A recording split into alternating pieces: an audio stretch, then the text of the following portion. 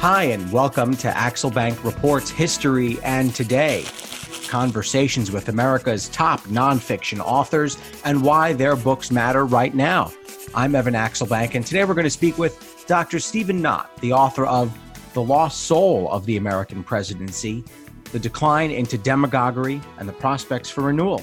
He's a professor of national security affairs at the U.S. Naval War College. He's written 7 books, including ones about Alexander Hamilton and George W. Bush. So, thank you so much for being here, Dr. Nott. Oh, thanks for having me, Evan. I'm really looking forward to this. Well, we're thrilled to have you. You've got a great presence on Twitter, and your book is really interesting and thought-provoking. Before we get into the book, I just want to say this is our second week of our series on the presidency. Last week, we released 2 episodes, one on Donald Trump, the other on Joe Biden. By the time October is through, we're going to have released 6 episodes on the presidency on topics like the cabinet, campaigning, and whether the job is just too darn difficult for one person to do successfully. But this week with Dr. Nott here, we're going to examine what presidents say and how their words have lulled Americans into what Dr. Nott argues is an unreasonable expectation of what presidents can realistically accomplish. So, first of all, Dr. Nott, your subtitle of the book is The Decline into Demagoguery and the Prospects for Renewal. What is a demagogue? So a demagogue is somebody who plays on the passions, on the emotions of the public, and also someone who flatters the people into thinking that this person is their friend. And it's the opposite of appealing to the reason of the people, and instead, as I mentioned, appealing to their lowest passions in order to, achieve power. And frequently throughout history, these demagogues have appeared who portray themselves as the people's friend, who play on their emotions, and then once in power, turn on the people.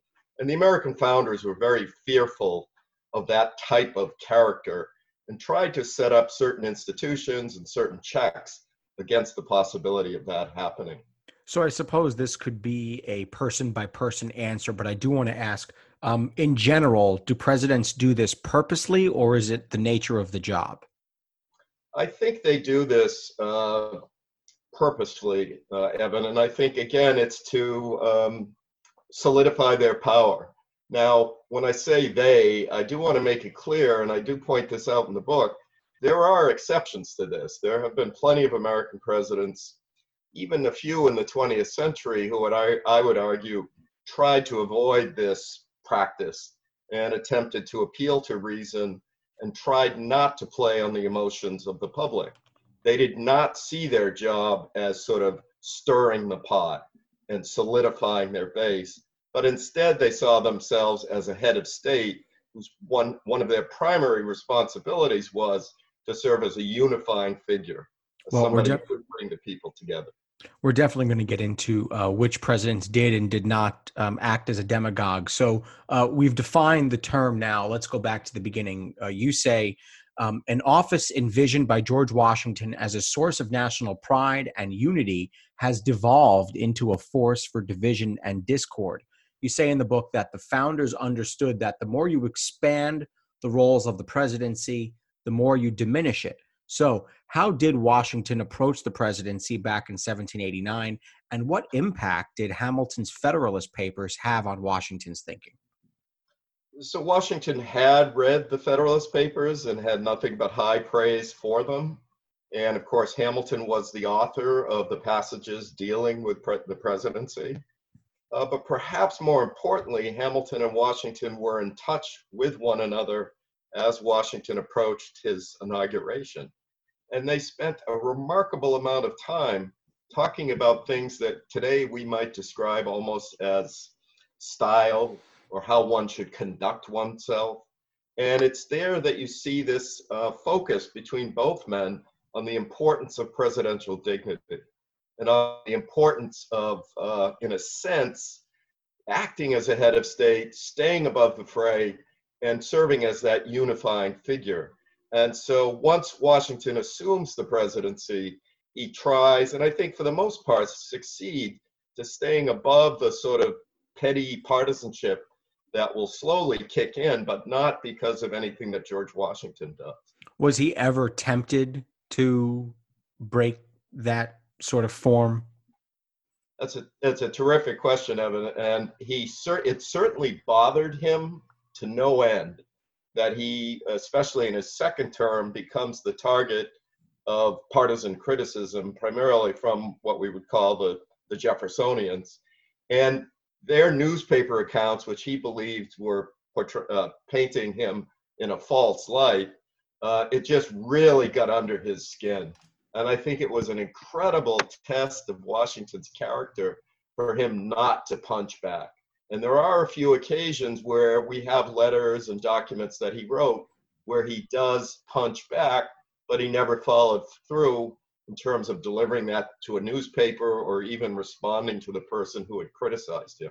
So I think overall he succeeded in staying above the fray and in not eroding presidential dignity. So you say it didn't take long, though, for a crack to form in the idea of the presidency as a sharply constrained office, as you put it. Thomas Jefferson takes office in 1801, and you say that he shifts the presidency from a check on majority rule to a spokesman for and implementer of the majority's wishes. So describe what you mean by that, a check on majority rule to a spokesman for the majority. And so what's wrong with the majority? If 60% of the people want pizza, shouldn't we give it to them? Well, it's a powerful argument.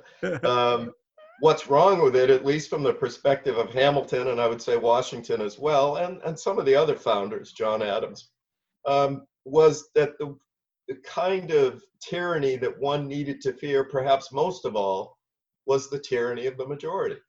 And so it's unpopular minorities who pay the price frequently for the wishes of the majority. And you do begin to see that fairly quickly during the era of Jefferson and Jackson, where free blacks in the North are one by one sort of slowly disenfranchised. And this is because the white majority favored that. So I do think many of the founders, Jefferson excluded, had this healthy fear of the tyranny of the majority. Jefferson always had this great faith in the wisdom of people, which is one of the reasons why he's such an attractive character. But I do think Hamilton and the others were right in assuming that Jefferson had perhaps a little too rosy a view of the majority and sort of discounted the potential for those tyrannical acts that throughout history majorities have directed against minorities. So the problem then is that it becomes easy for the demagogue to stoke the majority. And if the majority wants something that's not so good, then it becomes kind of this dangerous echo chamber. That is correct. And that is, I think, absolutely what one sees with the presidency of Andrew Jackson. Jefferson sort of opens the door to this possibility of a demagogue becoming president with his devotion to the majority should be able to govern and the president should serve as the spokesman for the majority. Jackson kicks the door wide open and just flat out says without any hesitation that not only should the majority govern at all time, it's the president's duty. He is the tribune of the people. He is the spokesperson of the people, and he needs to implement their will. And any impediment to the will of the majority, in Jackson's eyes, was illegitimate. And that is completely taking the founders' constitution and turning it on its head. You say they go from being the head of the state to the head of party. That is correct. And of course, I think we can argue, I mean, some people attribute Thomas Jefferson, they credit him with being the founder of the Democratic Party, which I think is a fair label, but certainly Andrew Jackson as well, again, building on the Jeffersonian legacy, creates this very powerful political party that is going to dominate American politics for much of the 19th century. So yes, it is, I think, party over country. It's perhaps even more dangerously, as I've said, it's the president serving as the spokesman for the people, and the people who paid the price for that were these unpopular minorities, including free blacks in the North and also Native Americans. Lincoln, as usual, is sort of this equalizer, this counterweight to these passions. He's always sort of this ellipsis in American history because of his brilliance, his strength, the sober approach to his calling as the leader of this, the Union during this extraordinarily vicious war. How does he fit into your narrative here, that there's this decline into demagoguery, and then Lincoln comes in and, you say that he rejected the principle of the majority, that it should be the majority governing, and that holding that certain precepts, you say, including the right to life and liberty, were not subject to an up or down vote. So what do you mean by all that? And how does Lincoln fit into this idea of the declining presidency? So Lincoln, of course, is an incredibly interesting character. He is obviously a man of the people. I mean, he literally comes out of nowhere. Self-taught, certainly not someone that anyone could characterize as a member of any elite. So he's very much a man of the people. But Lincoln is also a man who believes that this regime, the United States of America, and the Constitution and the Declaration of Independence stand for certain principles. And those principles are not subject to an up or down vote.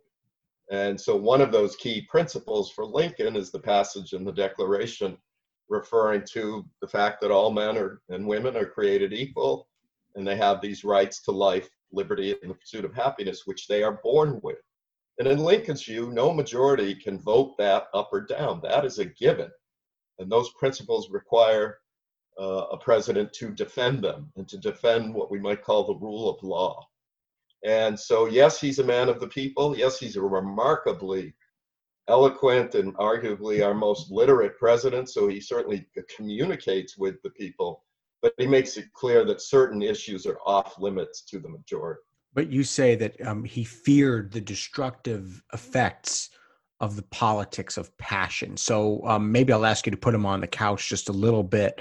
Why was he that way? What was within his character that made him say, we really should watch the way my words and the country's policies intersect?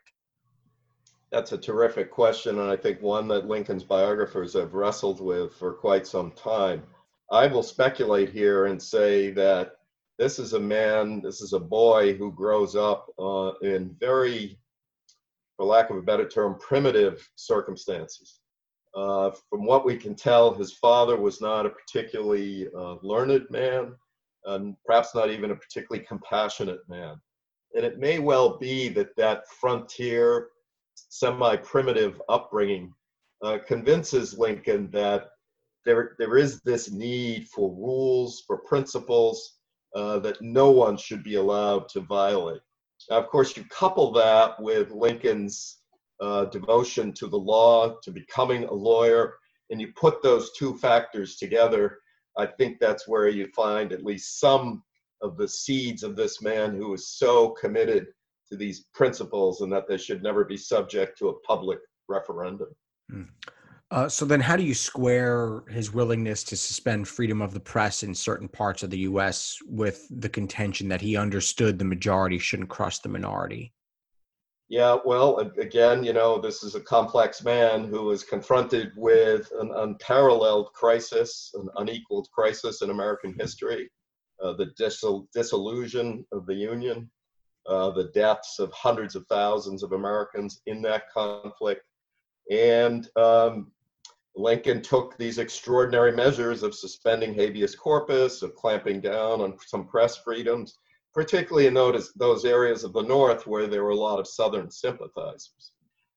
You can say it was a case of the ends justifying the means, and to some extent I think that's true, but Lincoln was always very cautious to say, first, that Congress would be asked to ratify these actions, and they did eventually.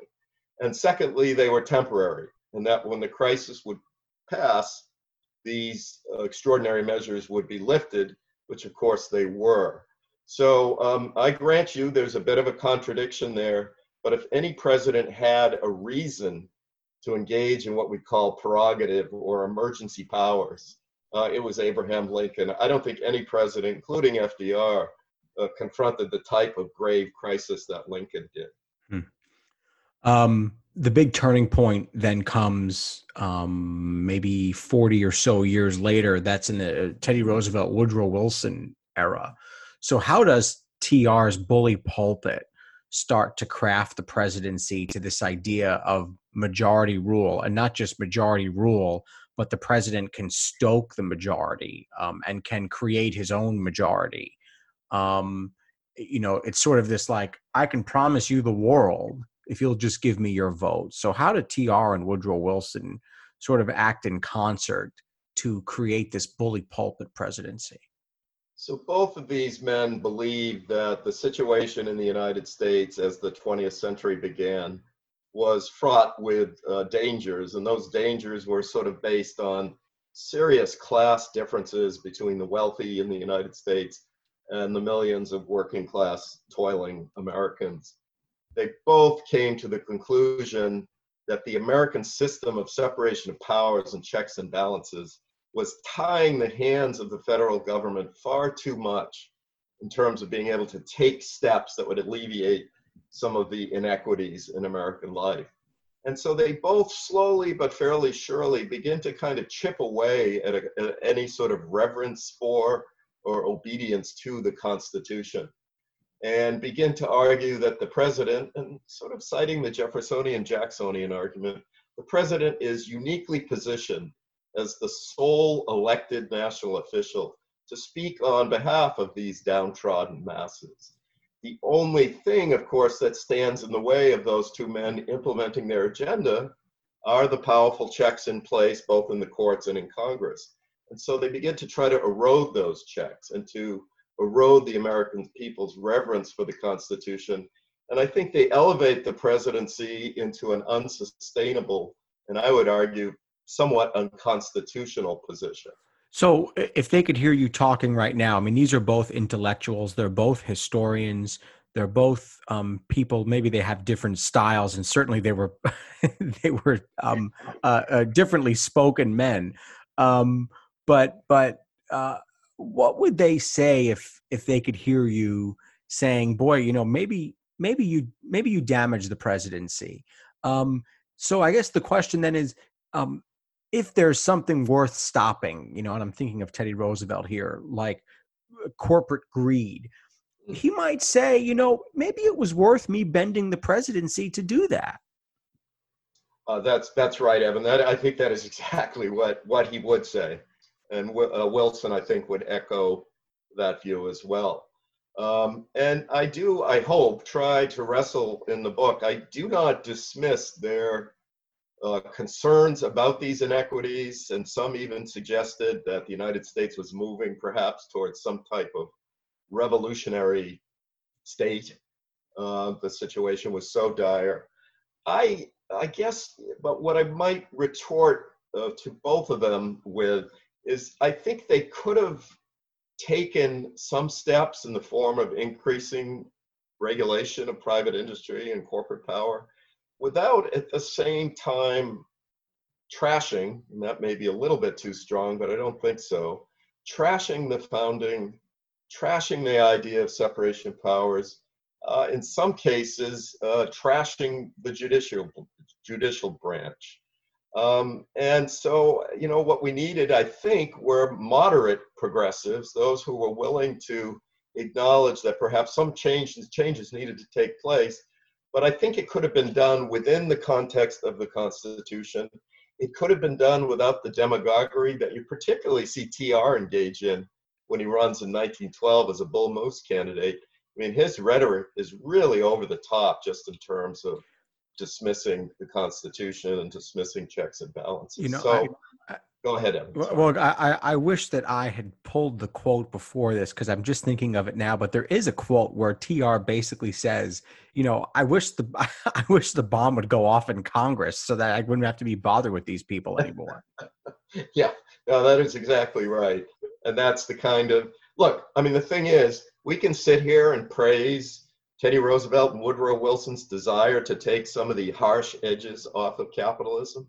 The problem is, though, when you elevate the presidency to such a position and when you erode the importance of checks and balances, it's not a big of a leap to say that Wilson and TR paved the way for some later presidents, some might even argue Donald Trump, who don't perhaps have any regard for the limits on their power. And that's the danger. I immediately think of Woodrow Wilson saying, let's make the world safe for democracy. And then it reminds me of George W. Bush saying terrorism can be eradicated. We can wipe it off the face of the earth, I think was the quote. This is a point in history where presidents start to really grow these kind of like outsized powers, or at least they say they're growing them. And I'm reminded of like a scene in a movie where a superhero looks at his growing, hands or something like that, the growing wings out of his back. Is this the moment here where these big pronouncements start to be made? No question, Evan. Both men, TR and Woodrow Wilson, they elevate the idea that it's the president's responsibility, not just to sort of implement the will of the majority, but to shape that will. They begin to use public relation techniques to shape public opinion. And they begin to, I would say, put that almost as job one. And so as a consequence of that role of the president as opinion shaper, you begin to see a whole series of presidents in the 20th century who use the kind of inflated rhetoric that you just referred to. They begin to talk about, wars on drugs, wars on cancer, wars on poverty. They use the war metaphor and they wrap themselves. We're going to go to the moon we're going to go to the moon. We're going to explore the stars and conquer the deserts and eradicate disease and explore. That's right. That's right. It's quite a list. Yeah, and that was just one guy, just one president who said all that. That's right. We would be remiss if we didn't examine Woodrow Wilson a little bit more here when it comes to the tyranny of the majority. So how does the tyranny of majority under Wilson end up costing African Americans? Well, of course, Wilson, he's, other than Grover Cleveland, there were only two Democratic presidents between Lincoln and Warren Harding, and Wilson is one of them. He's a son of the South. One of his earliest memories was seeing Confederate veterans marching in a parade.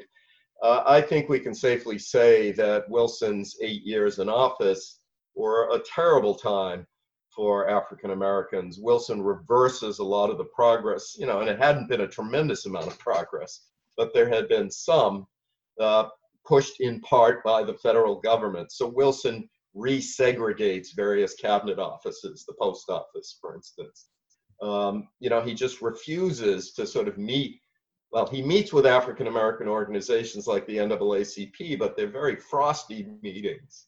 I think we can safely say that this is one of our most racist presidents. And again, you see that in his policies. You see that in his reluctance to condemn lynching. You see that in the fact that he welcomes the director of The Birth of a Nation to the White House to premiere the film. And that film, of course, is one of the most racist films ever produced in American history. So this is a president who speaks for the white majority, but certainly not for the African American minority.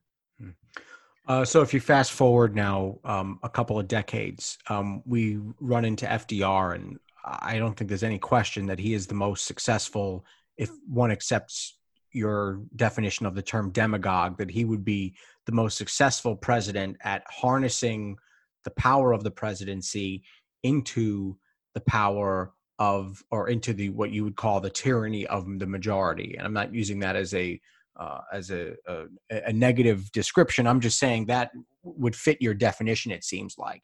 So the question I have is, what does FDR see in the presidency that makes him say to himself, I can use this office to literally put money in people's pockets, to literally change the entire role that the government plays over the next probably 70 years until we get to Ronald Reagan?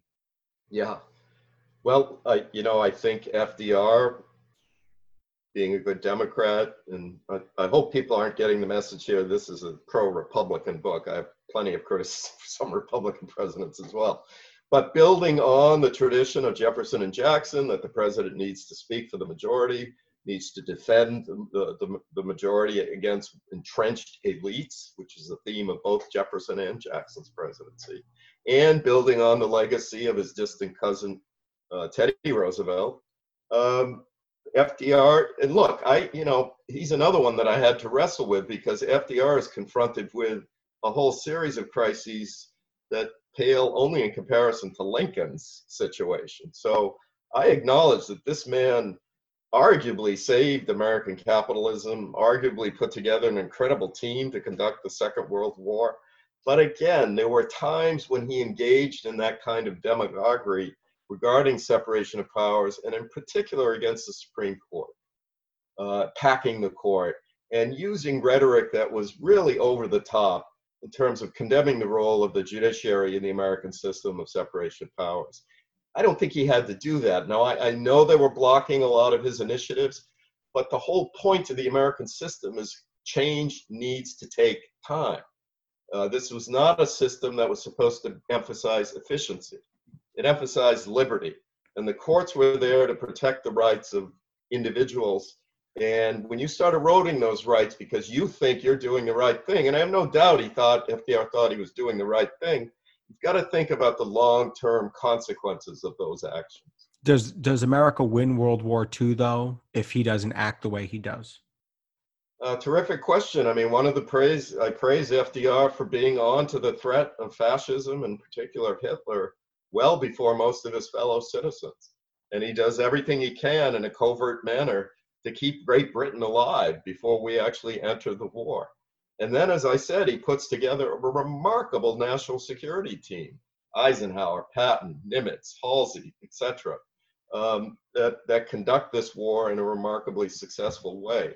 I have nothing but praise for the way Franklin Roosevelt manages the Second World War. Again, I just wish and not only does he target the courts for a kind of over-the-top rhetoric, he did have a tendency to portray the Republican Party as sort of enemies of the regime.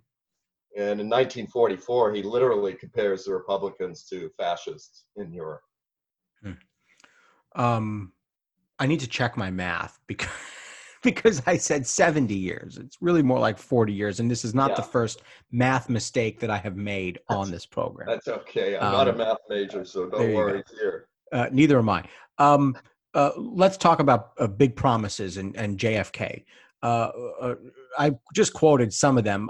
He literally says we're going to end thirst and hunger.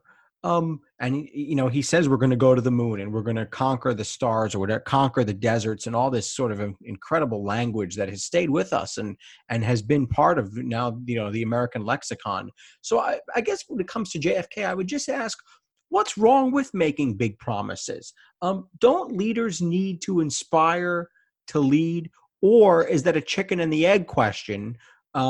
That goes back to, well, we didn't think they needed to inspire this way until presidents started doing that. But anyway, what's wrong with making big promises? Well, it certainly is appealing. And the American public, I think, have shown a propensity to buy into big promises. Unfortunately, the downside is that frequently the federal government is unable to deliver on those promises. Now, we did make it to the moon. And, all praise to JFK for setting that goal and providing the resources needed to carry it out. It's when you make promises like man can be as big as he wants, and no problem of human nature is beyond man's reason. We can solve anything. And what happens is, you can't. And we can't. Human beings are flawed. The programs, the initiatives we produce are bound to be flawed. You cannot achieve everything you set out to do. And as moved as we might be by that kind of stirring, reaching rhetoric, what happened, I think, in the wake of Kennedy and Johnson was they overpromised. They talked about abolishing poverty by the mid-1970s. And what happened was cynicism towards the federal government and towards the American presidency began to increase dramatically. People just get annoyed. Why aren't you delivering on these promises? I Yeah, thought we were going to save the world. yeah, exactly. And the founders understood, Hamilton especially, even though he was in favor of an energetic federal government, he thought that that federal government should focus on matters related to war and peace, foreign relations, international trade, and sort of providing a framework for entrepreneurs to flourish. But that's it. And I think even Hamilton, who favored an energetic government, if he would come back today, he would say, look, you're trying to do too much. One of my favorite authors, perhaps my favorite author, other than you, of course, is Robert Caro. And Robert Caro argues that the Lyndon Johnson presidency is the turning point. Before that, you have this golden era of presidents. You have FDR, you have Truman, you have Eisenhower, you have Kennedy, you have these tremendously serious men who all have distinguished careers, and they all leave the presidency in pretty decent standing with the American people. Now, uh, maybe that's a bit of a compression because certainly Truman's reputation took years to rehabilitate. But you have several legends, maybe three of the four leave the presidency almost as legends. You have FDR, you have Eisenhower, and then, of course, you have Kennedy. And then Johnson comes along, and people really get fed up. And this starts to turn the American people against the presidency itself. And Caro argues that you have, after Johnson, you have Nixon, and you have, the years of Carter, where there's this malaise and everything, and that the presidency is never really able to resuscitate itself, at least following those leaders. So, how does that theory fit into yours, which is that the decline into demagoguery really accelerates after the Kennedy Johnson years? Well, I mean, it sounds like Caro's thesis is an impressive one. I think I might differ with him. I would say that the seeds of the decline are planted long before Sooner, Lyndon yeah. Johnson. Yeah. And well, obviously that's the whole thesis of the Right. book. Yeah. But it was simply unsustainable to make the kind of pledges. Woodrow Wilson saying the president is free to be as big a man as he wants to be. Well, that may be okay if you're Woodrow Wilson or Franklin Roosevelt, but it's a problem. Not everybody has that kind of temperament, has that kind of intellectual bona fides.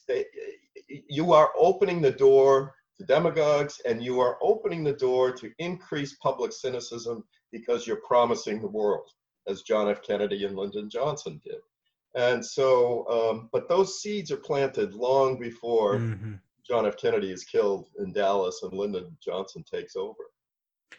How do you then divide up these last 40 years or so in terms of presidential eras? You've got Reagan, and he's often seen as a defining president. But then, you have Clinton and you have George W. Bush and Barack Obama and then Donald Trump. So how do you sort of navigate these last few presidencies and how they acted as demagogues or not? So I see I've basically lumped all of those presidents together in one chapter, although I put Trump in his own chapter because I do believe he is set apart from his predecessors during the Cold War and post-Cold War era. They are all building off of, with the possible exception of Dwight Eisenhower and Gerald Ford, they're building off of this rhetorical, popularized, personalized presidency that puts all of its stock in the personal characteristics, the charisma of the president, and sort of slights his constitutional or his head of state responsibilities. So they've all adopted the Wilsonian TR conception of the presidency. And so I don't spend a lot of time talking about these men because, again, they're all pretty much cut from the same cloth, except they simply adjust to the latest technology that allows them to shape public opinion, or you might even say manipulate public opinion. And then we get to The current president. Where does the current president, he's on the cover of your book, where does Donald Trump fit into the decline into demagoguery? Well, my chapter on Donald Trump is not very sympathetic. I do qualify it by saying that, as you mentioned earlier, Evan, Truman and Eisenhower are good examples. We didn't get a full understanding of their presidency until 20 or 30 years after they left office. So there's always the possibility that there's more going on behind the scenes than we see through day-to-day media reports. Having said that, I'm doubtful of that in President Trump's case. I doubt we're going to find that he was an Eisenhower-style hidden hand president. But I see Trump as the ultimate fulfillment of this idea that the president needs to be the mouthpiece of the majority, or at least the majority of the people who elected him, who emphasizes the partisan, pot-stirring, firing up the base role at the expense of the head of state, unifying role, who lacks a certain magnanimity of character, who cannot acknowledge anything good in his opponents. In my view, Trump is Wilsonianism on steroids. But the fact is, I think we should have seen this coming a long time ago. And I wish I could be more optimistic that we won't go down this path again. But to be perfectly honest, once you knock down a tradition, it's really hard to get it back. And I think you will see a Trump-like character either on the right or on the left in the future. Prospects for renewal. That is on the cover of your book. You say presidents make a difference. The way they conduct themselves affects everything. They can choose to unite or divide, to appeal to what binds us, or to wallow in partisan or ideological slights. It's in their grasp to reach for something higher, but presidents can't do this alone. So what do we have to do as voters? What are the prospects for renewal? I think there are some things the political parties could do in terms of presidential selection that would contribute to getting us out of this, what I see as a destructive situation in terms of the presidency. But that would require the American public to tolerate a certain amount of decision-making by so-called elites, party leaders. And so I favor things like superdelegates who are chosen by party leaders in Congress and elsewhere. That might allow some of the characters who are not particularly up to the job to be winnowed out. Again, we have democratized the situation, presidential selection, so much that the power that party leaders used to have to wean out unfit characters is just gone. So you had a scenario in 2016 where Bernie Sanders, who was not a member of the Democratic Party, came very close to winning the nomination of a party that he didn't belong to. And Donald Trump, whose past record wouldn't indicate any Republican affiliation, did win that nomination. That's a system that's out of control. That's a system that lacks filters to weed out incompetent characters.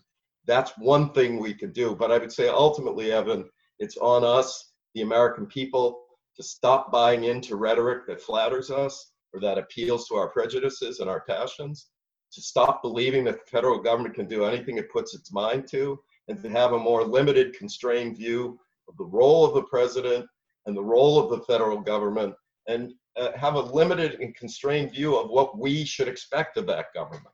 Dr. Stephen Knott, the author of The Lost Soul of the American Presidency, The Decline into Demagoguery, and the Prospects for Renewal. Thanks so much for joining us. Thank you, Evan. It was terrific.